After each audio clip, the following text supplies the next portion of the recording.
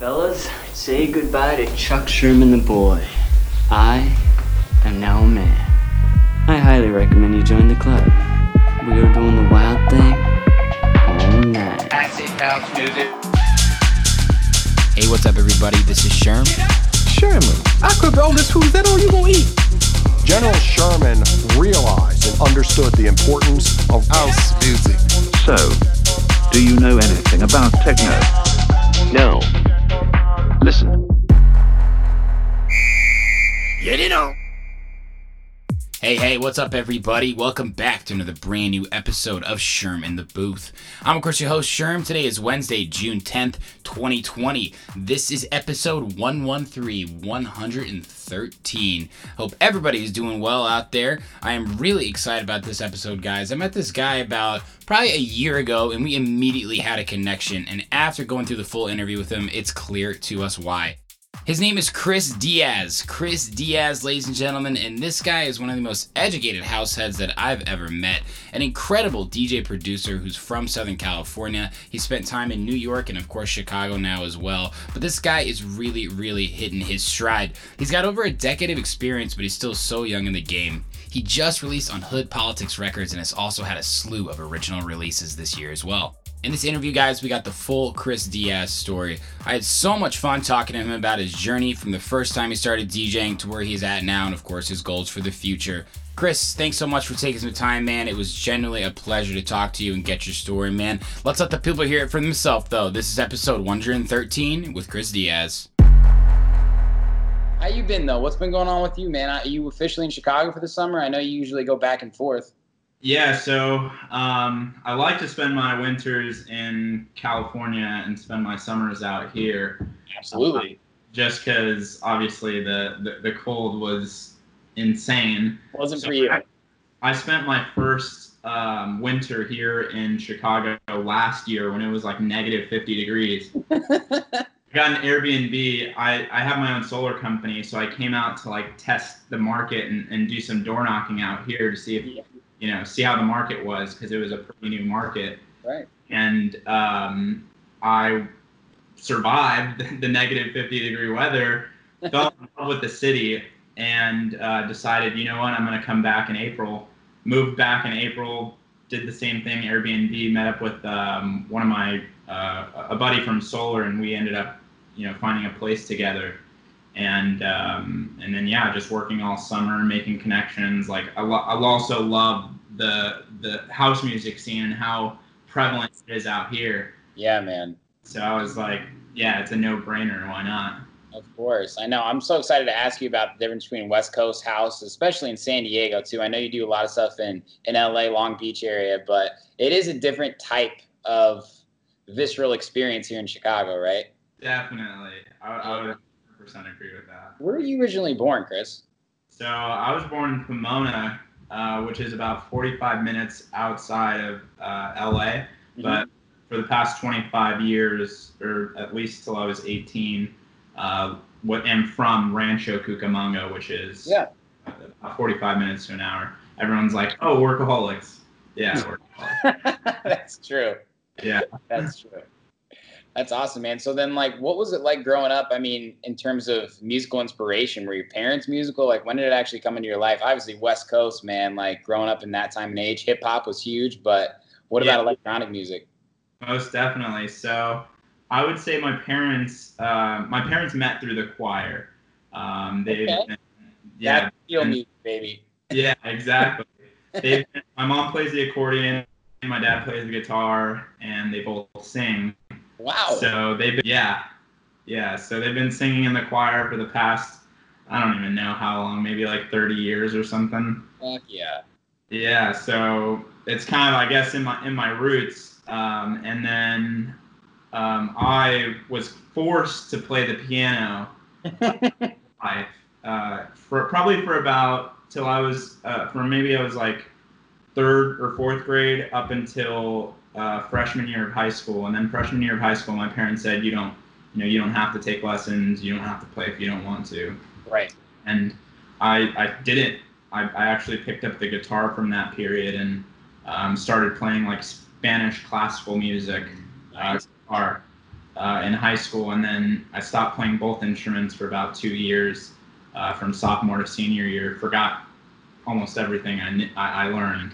Dude, I totally agree. Like, my parents forced me to play the guitar, and I was just like, fuck this. I want to go play video games with my friends. No one else is doing that. Right? Yeah, I know it's tough. But you Definitely. could back it up then? Yeah. I would say when I started DJing at 16, I'm 26 now. Yeah. I started DJing when I was 16, and then I moved out to St. John's. I moved out to New York and went to school out there. And there's where like I torrented Ableton, was like, yo, this is sick. And started picking up like the piano back again because I bought like a little, piano controller and just started messing around with making music. Mm-hmm. And that's when I really started picking up the piano again and guitar. Nice. What college was it then? St. John? St. John's, New York, yeah, university. Where is that in New York? Queens. In Queens, I thought, yeah. Yeah. Nice. And? They have a Queens campus and a Manhattan campus. I went to the Queens campus, and it wasn't my place to be. Yeah, man, that's a bit intense. Yeah, it was way too cold. I mean, I can't complain about the cold because I'm here in Chicago, and it was way too cold, and just like it's a different place. Queens is like it's pretty dirty. Dude. It's pretty dirty. I know all about Queens. My dad was born in Bayside, Queens. My cousin lives out in Brooklyn. My aunt and uncle lived in Manhattan for 37 years now. So I know all about New York and what you're talking about, man. It's not Chicago. It certainly is not the West Coast. Yeah, for sure. Different type of people too. How long did you go there for then? I went there for a year. Okay. I lived above a bar. So I got kicked out of housing and lived above a bar for the rest of my second semester. Mm-hmm. And it was like the college bar that everyone used to go to. Nice. I had a fake at the time, so I was like, going down there and would always have like pre-games and stuff. And like, I'm pretty good at like when I got to do my work, I got to do my work. But I also was living with a fraternity member, and he would always have pre-games when I would be trying to get my work done. So it ended up not doing well in school, and it was time for me to go home. It's tough. Did you have like any musical influences over there? Like, were there DJs at that bar, or what was the scene like there? Yeah. So kind of rewind. I guess like back in 7th grade, this girl told me she went to like EDC LA in 2013, and I was like, that sounds amazing. That sounds so sick, and introduced me to the music, like the Tiesto. The Tiesto, Swedish House Mafia music back then, and was like the progressive, hands up in the air, Alesso, all that sort of stuff. Yeah, exactly. Wait, I'm gonna skip a lot of questions here. Is there inspiration from your recent track Shift? Because you got a Greyhound sample there, bro. Are we taking it back all the way to 2013 with Your Love? I did that. My research. I'm not going to say I did do it, but a definitely big influence, Of course, man. Continue. Yeah, so 2013, 2014, huge progressive area for sure. Yeah, definitely. And, fast forward, was loving that music. Like, I have, like, mixes that I did, like, for Pioneer. Pioneer used to have this, like, thing on YouTube where you would just record your mix and, like, I forget what you name it, but I have like mixes of me like doing live of like all that music from like 2011, 2012. That's still up? Yeah, I think so. I think it's still up. If you did some digging, you could find it. I'm gonna go looking. But it's interesting to like go back and look and be like, wow, like that's where music was, Of course. 10 years ago. That's crazy. Yeah, So yeah, and then I met this kid in college. Who I bought CDJs and was like, yeah, like I want to like do this professionally and do this full time. I made that decision when I was 18 after coming back from EDC. Right. And then going to New York, I met this kid, and I was like, he was a DJ too, and he was like, yeah, like, let's mix. Started playing some like deeper like house music, like the Jamie Jones type stuff, and Inez Brothers. Yeah. He's like, bro, like that stuff's cool, but this is the shit. Like this is the music that will stay alive for generations. Wow. And I was just like, dude, like, yeah, this is cool. It's kind of slow, I kind of like those bangers though, Oh, man, trust me. He also had a fake, or he was like 21 at the time, I guess, but he was like, let me take you. So we went to Pasha in New York when it was still open, and I think we saw Danny Tenaglia.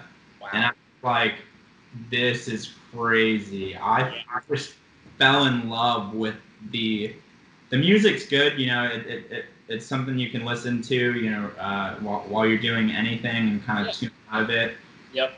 But the idea of people gathering and like not compared to what I was compared to what I saw at EDC, everyone looking at the DJ, right. 1, 2, 3, jump, the DJ kind of controlling the crowd. Yeah. Going to Pasha and seeing Danny Tenaglia were the most, simple sounds. Everyone just chatting with each other, facing each other, not really facing the DJ, and I fell in love with that. I was like, I met so many more people that night. Yep. And just like, it was a way better vibe than, having to be like, oh, gotta wait for the drop. Crazy, dude. I had the same experience at CrossFest, which I know you're very familiar with.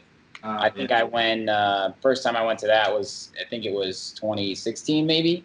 And I had been to house sets at festivals, but never been to a whole entire house and techno fest. And dude, I had the same experience. I was looking around, like, people are talking to each other. I can hear each other. Like, these speakers are really good. It's not loud, it's clear. And the DJ is kind of like crushing it, but it's not all about them. Right. Like, it really is about the experience that they're giving. And I feel that only really happens with house and techno too. And you got to see that shit live, right?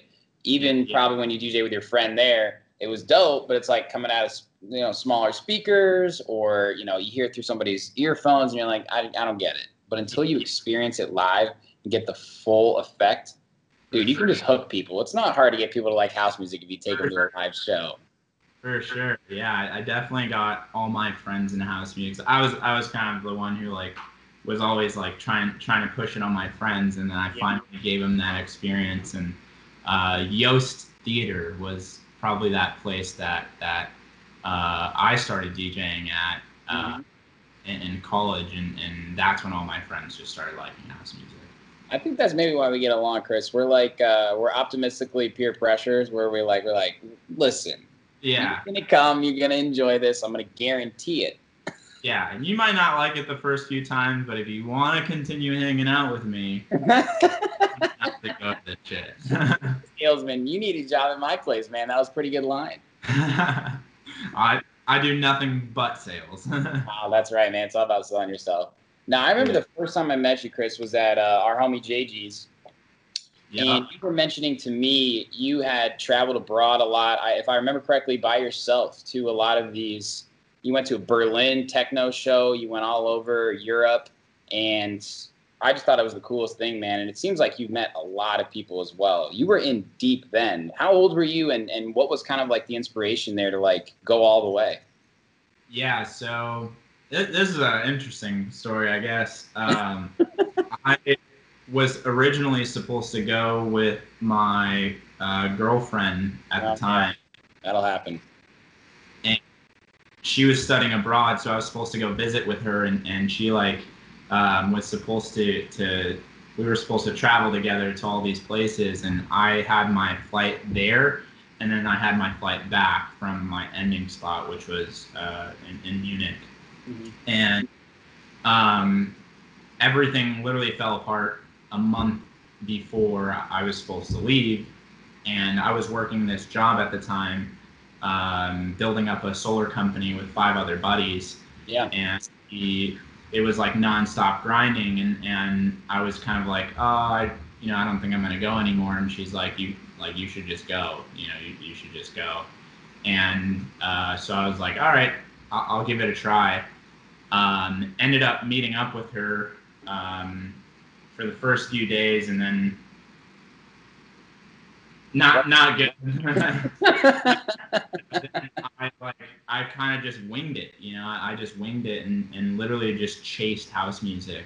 That was kind of the original plan, like to go all these places that I was going to chase house music. So I went to London, went to Eglinton, where else I go? Egg was the only one that I was able to go in England. And then I went to Amsterdam. Didn't go to any house music places over there, but then going to Prague, went to this one club that I've been trying to find, and I'm not really sure what the called, but it was so fucking sick. Yeah. And in the best like techno music. And Prague in itself is just one of the most beautiful places that I've ever been. It's probably my favorite country that I've visited so far. Wow, okay. Yeah, so, and then from Prague, went to Berlin, went to like the techno clubs over there, partied for like 48 hours, met people there that I just kind of like, from the hostel, met some people there and just kind of like went around to all these clubs and it got the full experience. So awesome at hostels. You can just meet people and they're down to like invite you out. I just feel like, I don't know, that doesn't happen in America, but in Europe, it's like the front door person who checks you in asks if you want to come to a pregame at their place. Like that happened to me in Lisbon, Portugal. We checked in. He was like, hey, we're going out tonight. I was like, yeah, this guy's a local. Like, give it to me. Yeah, for sure. And definitely when I looked up like where I was going and staying last minute, I was like, party hostels. That's how you got to do it, Absolutely, man. So yeah, like, and then from Berlin went to Munich. In Munich, I found this like World War II building that was like vacant, and they threw a fatty warehouse party there, and I met this kid Human that was also making music at the time, and he just like was like, yeah, like you could have my ticket. Like one of my friends bailed, and I was just like, wow, it was insane. That's incredible. Yeah. Now, the reason I wanted to ask you about that is because I want to fast forward to where you're making and releasing music now. And since I knew that story and you got those sort of raw experiences there, I feel your music is pretty emotional, man, for being house music. Like, I definitely get a lot of different vibes, and we'll get into that. But do you feel that those experiences, whether it be so specifically in that World War II warehouse vibe or whether it be like your first gig, does that translate into your productions nowadays in terms of influence? I would say that it just like secured my love.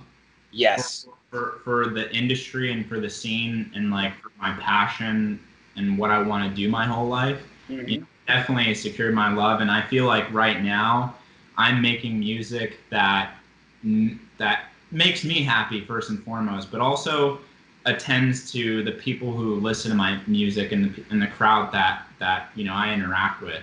Mm-hmm. Definitely want to go more towards that simple techno, like Michael Beebe style later on. Yes.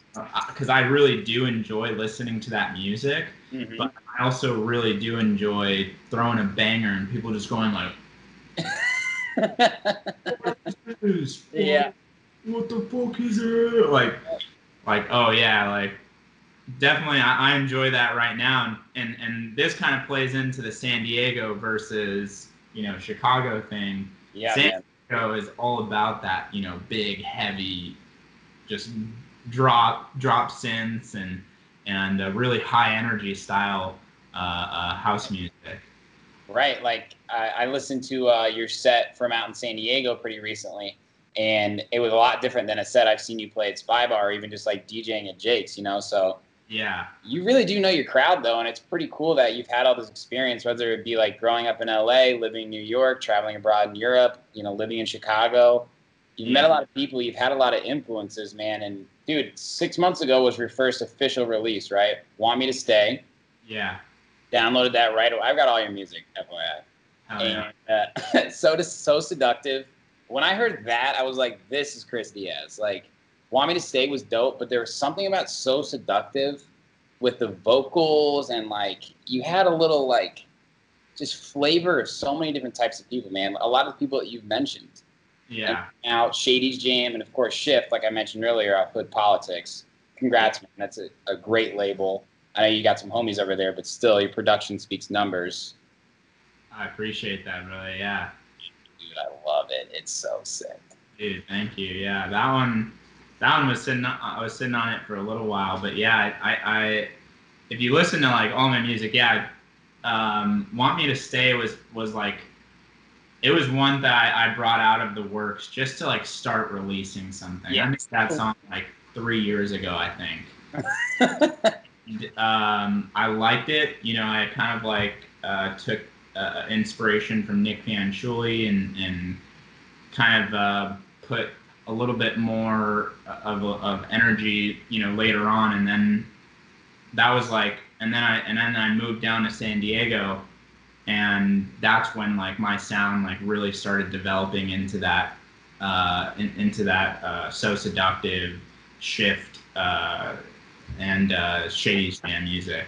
Little like you gotta like So Seductive is definitely like a Hot Since '82 knee deep in sound, and Shady's Jam. Do you get a little Michael Beebe vibes in that too? So it's cool to see the music you're releasing, man, because I see you staying in a lane but kind of shifting and coming back. So Yeah. you're pushing yourself, you're going outside your comfort zone. But do you think at this point you've found the Chris Diaz sound, or are you still developing that? I don't know, dude. I think I'm still developing it, really. You know, I like all different types of music. I love, like I said, I love the banger stuff. I love like the deeper tech minimal stuff Right. that Michael Beebe and them are making, I feel like my sound is still developing, and I'll know when like I think like I have that sound that's mine, but Absolutely. so far like Shady's Jam and So Seductive were like a lot harder to shop around because like they're just like different, especially Shady's Jam. Definitely. Like Shady's Jam was I couldn't think of a label that like it would be good under, you know? Yeah. I was like, fuck it, I'm gonna start my own label and throw that under there. Just about to ask you, what was the release on that then? You started your own? Yeah, so I started my own label called Space Funk Records. Still haven't officially launched it and promoted it to the public. I've been kind of testing out my songs with Shift, So Seductive, and Shady's Jam. I've been testing out Spotify promotion strategies because one of the things that I feel is that I feel like a lot of these labels are so focused on SoundCloud right now. Yeah. Have a big following on SoundCloud, but for me personally, I just believe that that's kind of a dying platform. Like I don't see a lot of value in putting in a ton of effort towards, you know, releasing music. Doesn't mean I'm not going to do it, and doesn't mean I don't have a promotion strategy for SoundCloud. But it's just for me, I want to do the same thing. So I've been just like gathering a bunch of data, cold emailing a bunch of different people who own a bunch of different playlists. Yeah. To promote my music, and I want to do the same thing for artists who want to sign under my label and kind of use it as a selling point to, hey, I can help really get your music some reach here. For sure. I think that's a really great point because you and I, as DJs, grew up on the SoundCloud boom. You know, I've interviewed so many people that have had so much success off SoundCloud remixes before they really went crazy with copyright. And I still use SoundCloud as a main platform, but in our eyes, the people of our generation that we want to enjoy our music, they consume via Spotify, right? Right, exactly. Spotify or Apple Music. Yeah. That's good. Congrats, though. I mean, that's That's major that you were like, I don't got a label. Well, I still need to release this. Maybe this is one day going to be my sound. And there are a lot of producers out there like you, right? Yeah. That are probably going to reach out to you because they produce a track just like you and they don't know what to do with it, but they want the world to hear.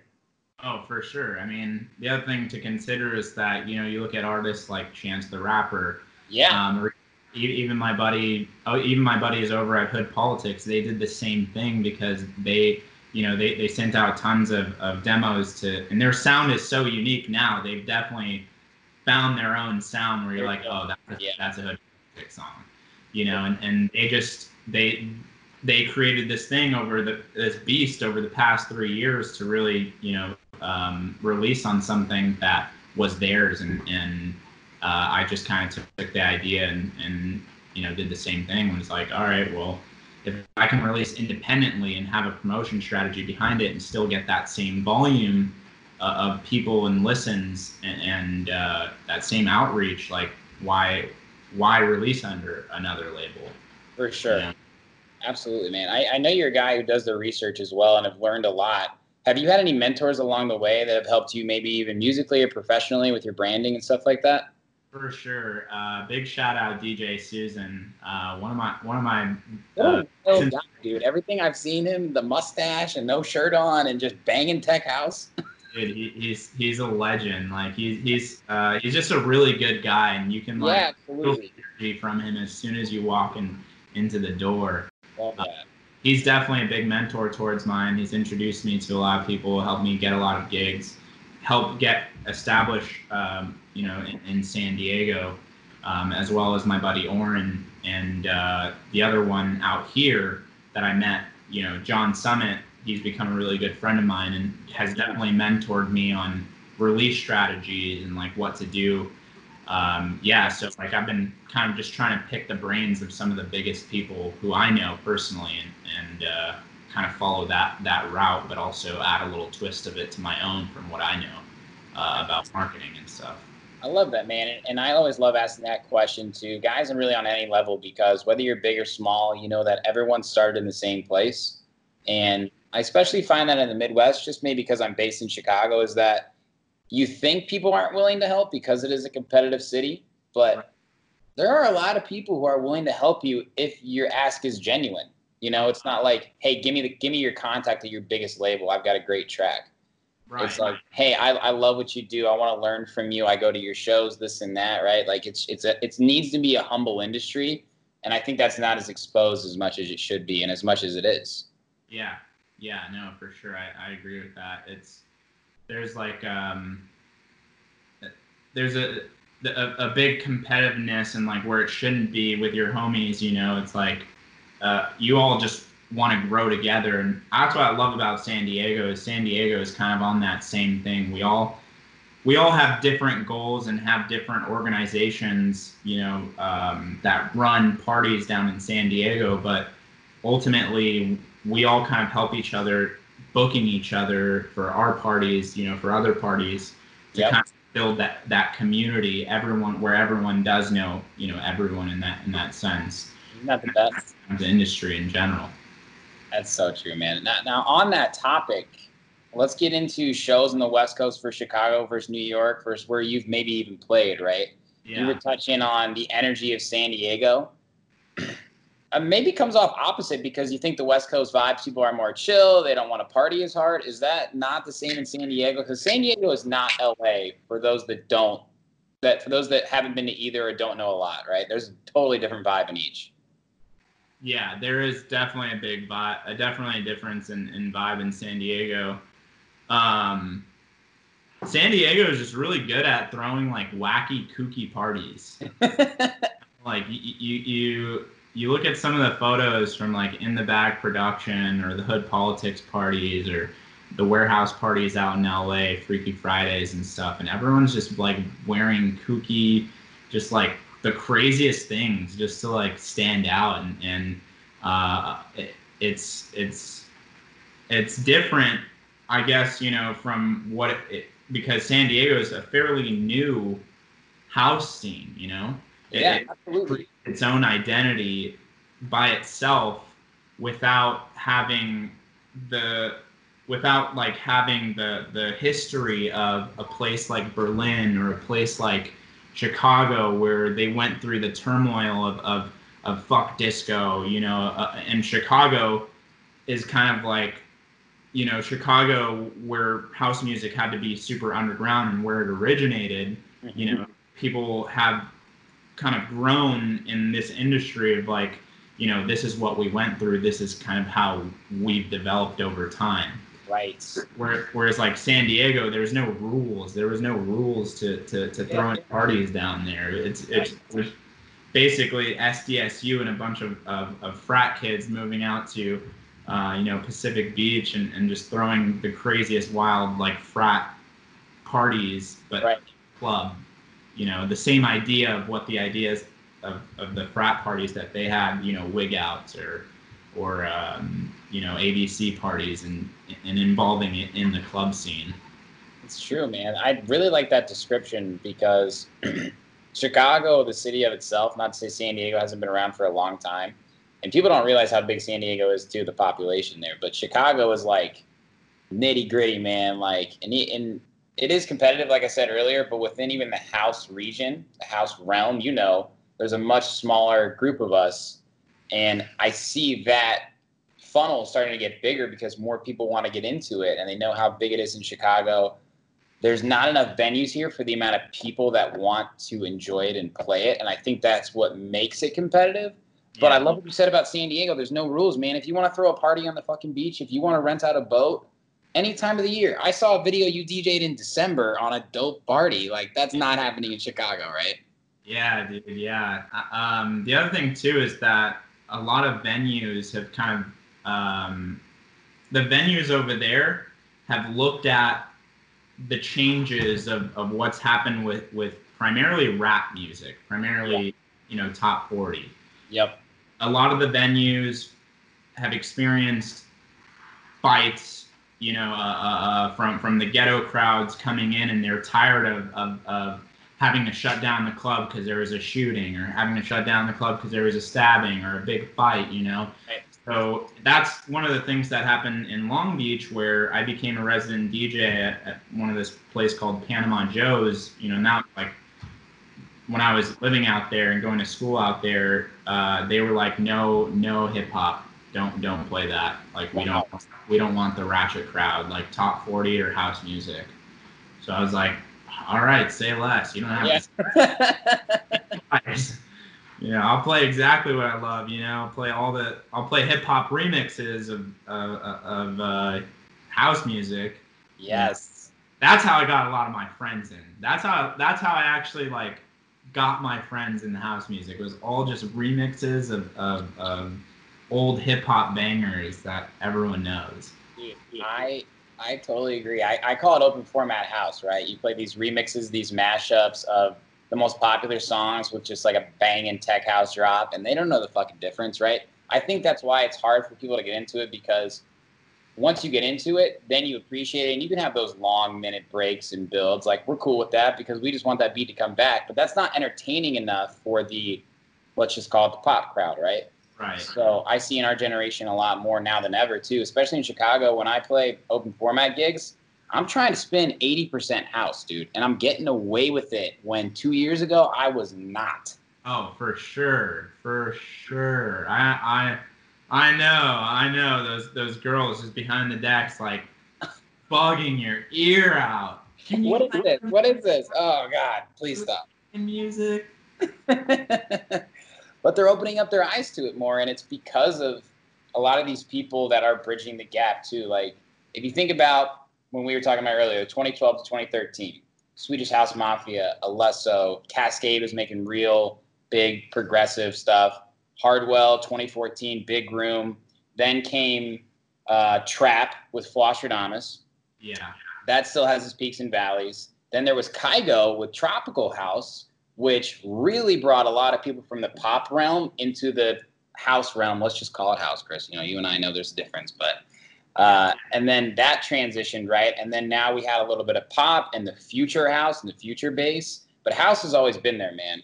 And a lot of these guys now too are making house music, and it's just slowly migrated, man. If people as big as Alesso are releasing tech house with vocals, and people like Chami that are getting the bass crowd into it that are also playing house.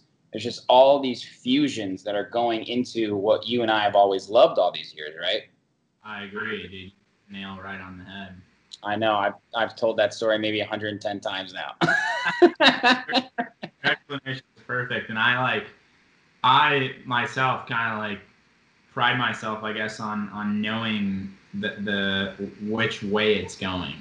Absolutely. You know, which way it's going. Because the first time I ever heard Original Dawn by Flosstradamus, Yeah. I heard it at EDC. I think Flux Pavilion played it, and I was like texting all my homies who are producers. I was like, dude, this not my style, but this is the next wave of music, and if you start producing it this now, you'll blow up. Right. And a lot of them didn't take my advice, and I even tried like making a little bit of it, but I wasn't really happy making that.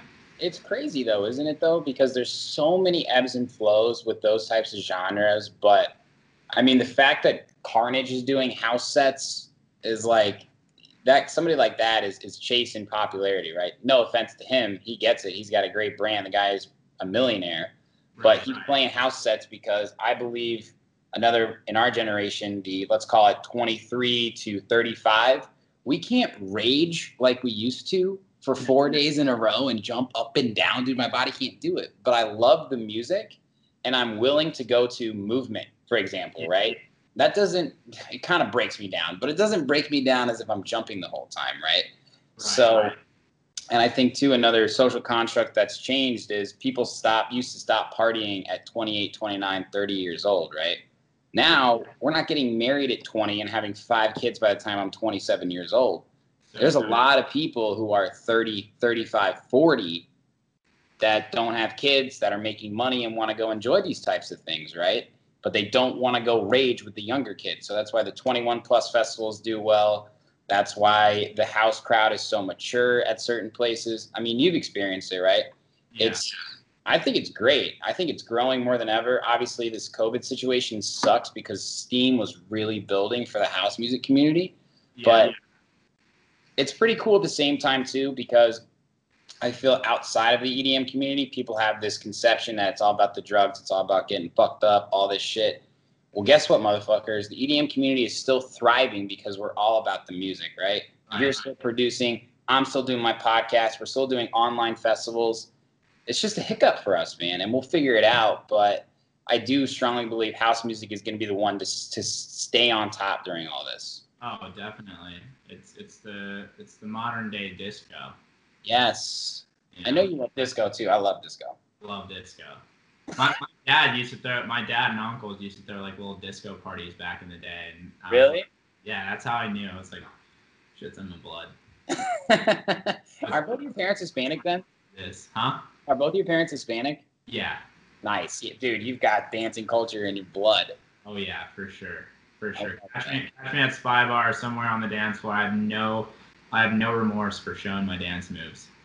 No. And I think that's probably the best part about Spy Bar. No judgment there. No judgment. No judgment. Dude, I rented out Spy Bar for some of the Lavender Group guys just because I was fiending that basement so bad. I was like, fuck it. We're renting it out. We're dropping 4 hours a house. I got to get back. Wow. Yeah, dude, that's amazing. Fuck it, dude. I miss Spy Bar so much. I miss it too. I used to go like 3 times a week. No, same. I was even like this close to taking a job for being like an artist liaison or whatever. I was trying to get mine in, but all this shit happened. I ended up, at that point, I moved back to California for the winter. Yeah. Like, it made sense. Yeah, of course, man. I want to ask you about that too. Obviously, I've been having interviews since this started over the past, 2.5 months now. And the answer has changed a lot with this because now I feel at this point in time, we have a little bit of an idea of what the near future looks like. The far future, we don't know. And so much was already changing that we've been talking about. What do you think is going to happen if you can't answer? You don't have to be, your best estimate. How is it going to affect the music industry for better or for worse in the near and far future? for like for all this COVID shit that's going on. Yeah. I mean, for me personally, I have music that I want to release. Me, DJ Susan and I and Jenny Voss, we have this song called Forever that's like, I'm pretty sure it's it. Like we're very sure it's it. Every single time I've played it for people, and the reaction that I've seen, I'm like, Yeah. geez, yeah. Feel your energy through this, bro. That's awesome. Exactly, yeah, and you know, we've kind of chatted about it. Jenny Voss is I think she's like the next queen of house music. She's got an amazing voice. She doesn't have a lot of releases in house music, so she wants to get you know, stuff out as soon as possible, right? Kind of like myself, just digging out, you know, a 3-year-old song and just releasing it in November. You know, I understand, but like with this one, it's like we want to release it at a time when people can experience it and get the full experience, you know, get the full, like, I'm in Ibiza, I'm, you know, with hundreds of people or 1,000 people, whatever it may be, and I'm hearing this song off of whatever, you know, drunk or substance I am, and like, I want to fall in love with that song now because it ties them back to that experience that they heard it in. Right? It's not time yet for it. Yeah, exactly. So for me personally, I think, or for us as a group, I think we kind of are in a situation where we have to push that back to possibly summer 2021. Gosh, it's crazy, isn't it, man? Do you feel you're now, when you're in the studio, because, right, like, you've been DJing for a long time, almost a decade, right? Like, what'd you say? It's been 7 or 8 years now? I think I just hit my 10-year, or Halloween will be my 10-year. Well, almost a decade, Chris, right? Yeah. And for someone that starts as a DJ, you probably got into producing, and not to assume, because you wanted to play your music for people, right? Because you saw the energy you could give to other people with other people's music, right? Yeah. Now we might have to delay that a fucking year, and that's tough. It's tough for me. Like, when I'm thinking, I'm having real trouble being creative in the studio right now because I'm someone who started as a DJ like you too. And, dude. I just awoke to my fucking creative block that I've been having because I feel the same way. I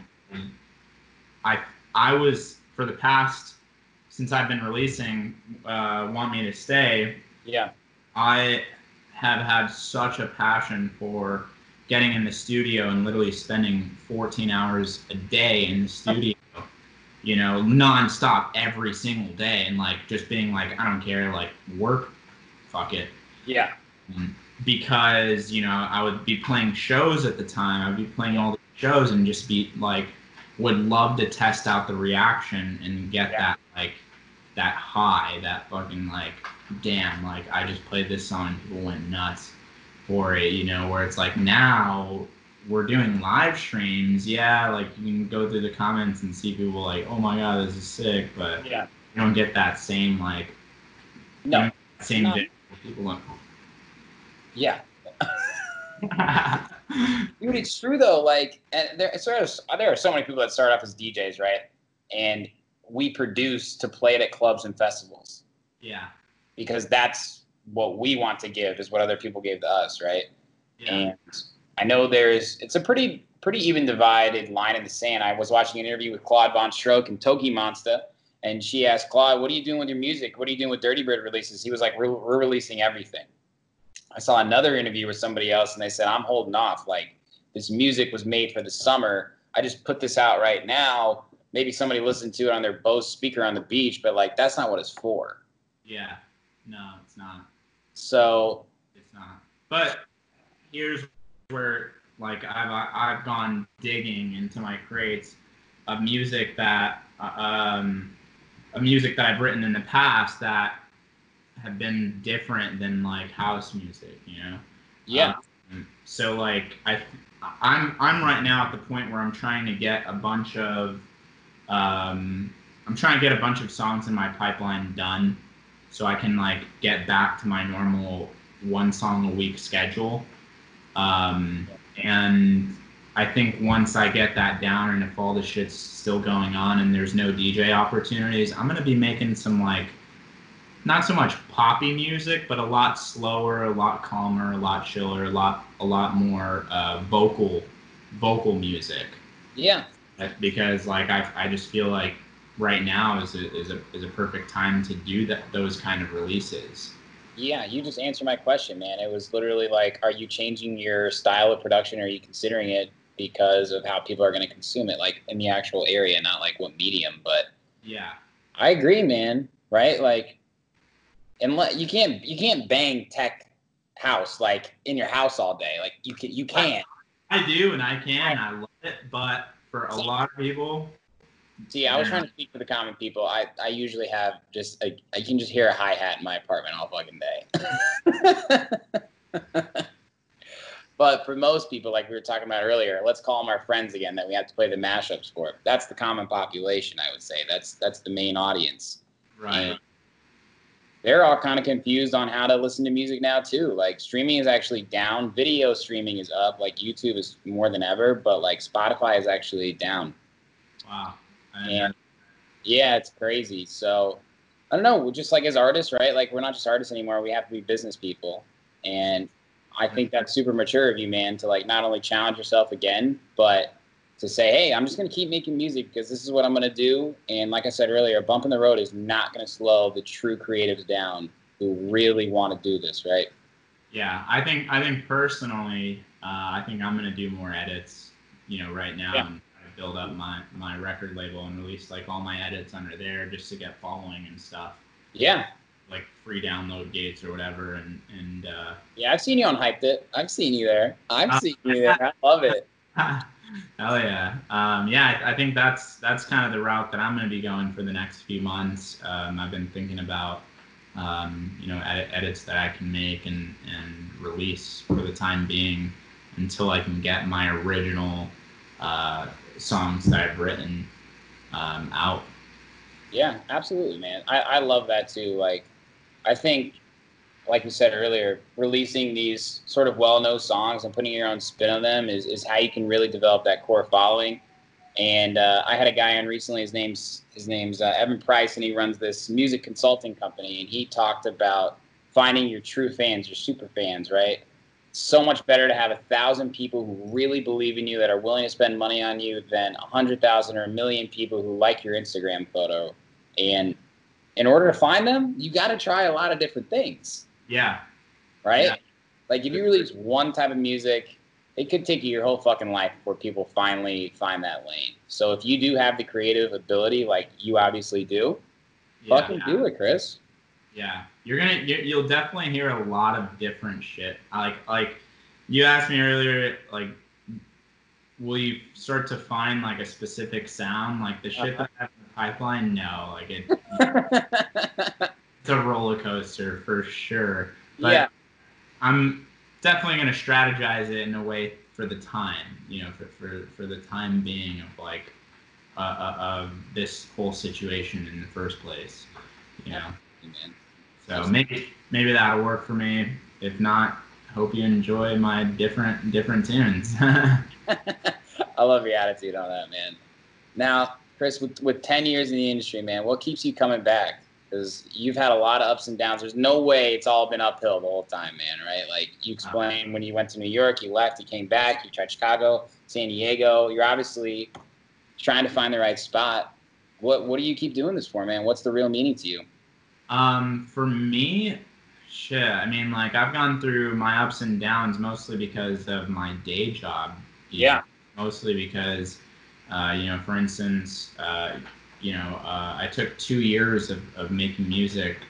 I took off of making music because I had a girlfriend, who was taking up a lot of my time, but also was working for a startup and building this company as a partial owner of them, and you know, putting in night and day because I saw the amount of work that everyone else was doing. So, you know, when I did want to make music, I was making hip hop because me and the homies were getting high on a Saturday night at like 8 a.m. in the morning, and like, all right, let's freestyle. You know, this is the only thing that we have to kind of do something. Yeah.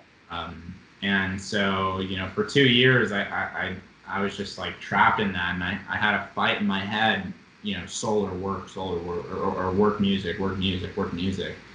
And I got to a breaking point at Coachella where I just had a realization, you know, looking out at the crowds and you know, being completely indulged in the music, and was just like, this, what am I doing?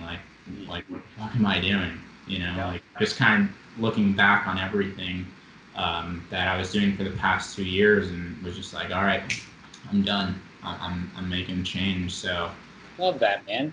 Yeah. So from that point, I decided to quit working for people and work completely on my own, which gave me way more time. Also broke up with my girlfriend. Gave me way more time to you know, focus on me first and foremost, because I know that, you know, first, if I'm happy and I'm making music that I love, and like I have no attachments, and I set myself up financially to where, you know, I set myself up to where I can do this full time and make money off of this, then I can worry about, you know, starting a relationship, having kids, the whole 10 yards. But right now, it's like we're not really at that. I'm not at that point where I can make that full-time commitment to one person or one thing. You know, I think there's a triangle of things that you have a focus on. I think there's 3 things that you can have like a main focus on, and anything outside of that is not necessarily your biggest focus. You can put attention onto it, but for me right now, it's family, work, and music. I love that, man. Yeah. I relate to that. Obviously, like with my day job, I've had it for 5 years. I work 7 a.m. to 5 p.m. I'm making fucking cold calls, man. But I know it's really important to keep your daydream, because it will help support your long-term dream. And if you need to work twice as hard, dude, I'll work twice as hard my whole life if I need to. But I just know that having those focuses, right? Like, honestly, it's the same for me. It's family, work, and music. And I focus on that every day. It's what I write down in my planner. It's what I got to do for the week. And things that come in, that's fine. But I love that, Chris. You got to stay focused too. And you can't have like one focus, because you'll go fucking crazy on that, and then it becomes a job, right? For sure. That's probably, I think, the hardest thing for people to understand about music is it's really hard to be creative all the time. Oh, it is. Some people, there are a few people that it just comes to them like speaking, but yeah. That's where you have like different creative aspects. You know, for me, one thing I'm able to be creative in is I just started this meal prep company, so I've been like doing a lot of design work to like try to like create, you know, a visual thing. So like the creative aspect of that also makes me happy, you know. Yes. I'm in a creative block for music, but I'm also like crushing this like design, the design and marketing for this meal prep company. So no matter what, I feel like I'm always like finding some ways to be creative. I think that's just how creatives work. Yeah, absolutely. I love that, man. Dude, meal prep is the shit. I've been doing HelloFresh for like 2 years now. It's changed my life. All right, well, we gotta talk. We'll get switched over. I'll get switched over. I trust you. You're a good salesman, like I said in the very beginning, man. What are you drinking right now? What am I drinking? Yeah. I just finished a Green Line IPA. Here. Oh, shit. I know. Do I need to get another one? You want to cheers really quick? Yeah, let's cheers. Okay, hold on one sec.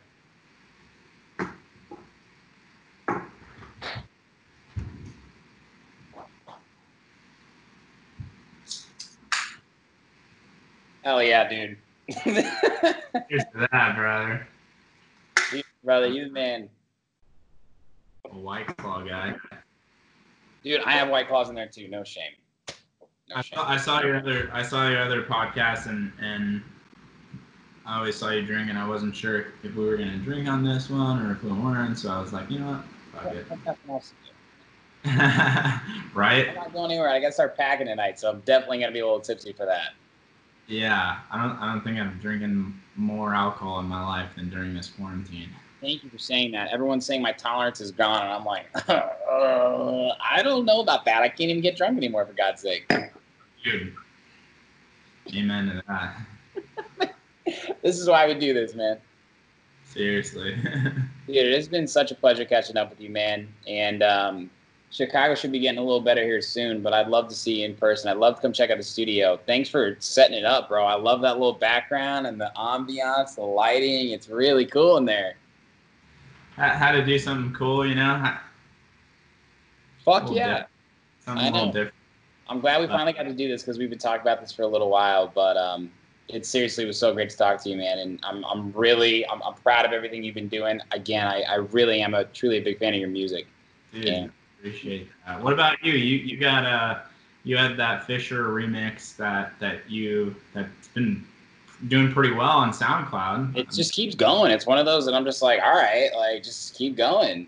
Yeah, Flynn and I, we finished that a while ago, and we just decided, all right, let's put it out, you know, like you said, and we've been getting good feedback. That's not really even the direction I want to go in, but it's bass heavy, and I said, fuck it, let's just drop it on the people.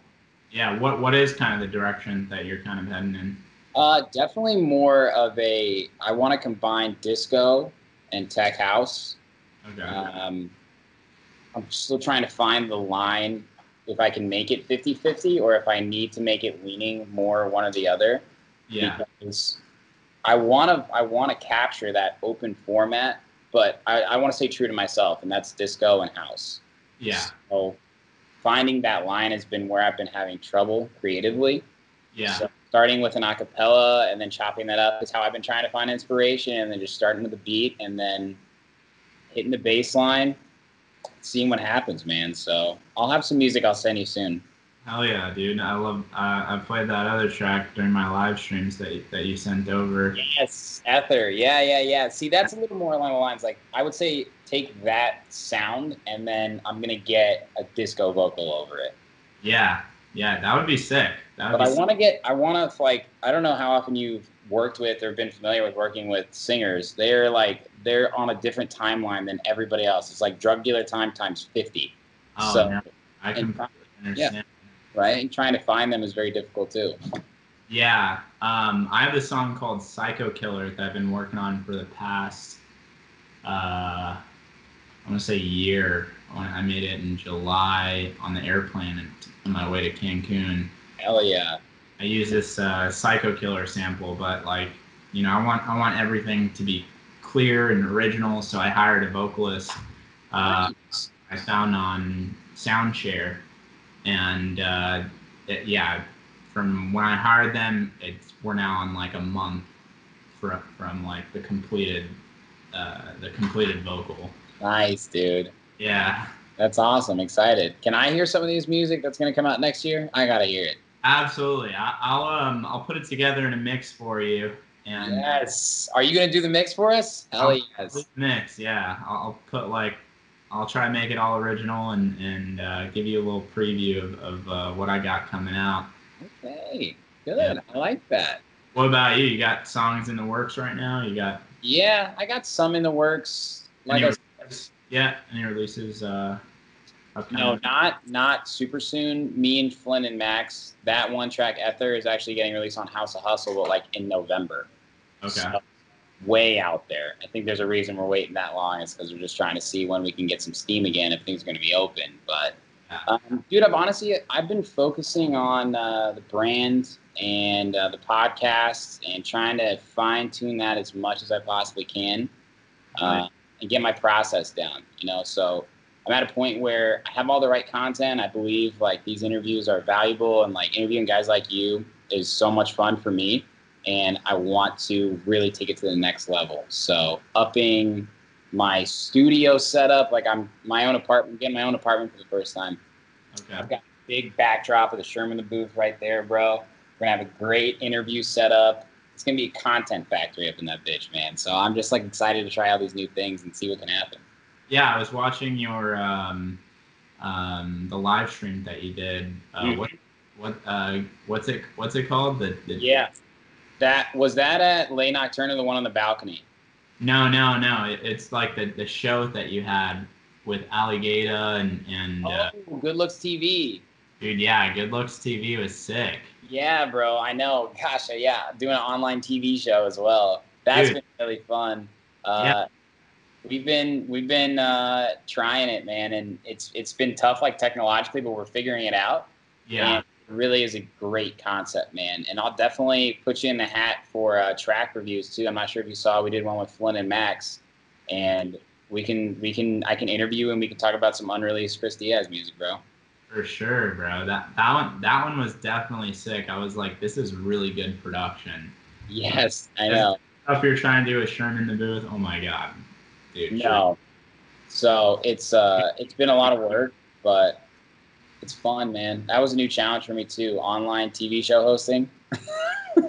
I bet. I enjoyed it, though. Maybe on podcast, selling your podcast to Spotify for 100 million, like Joe Rogan.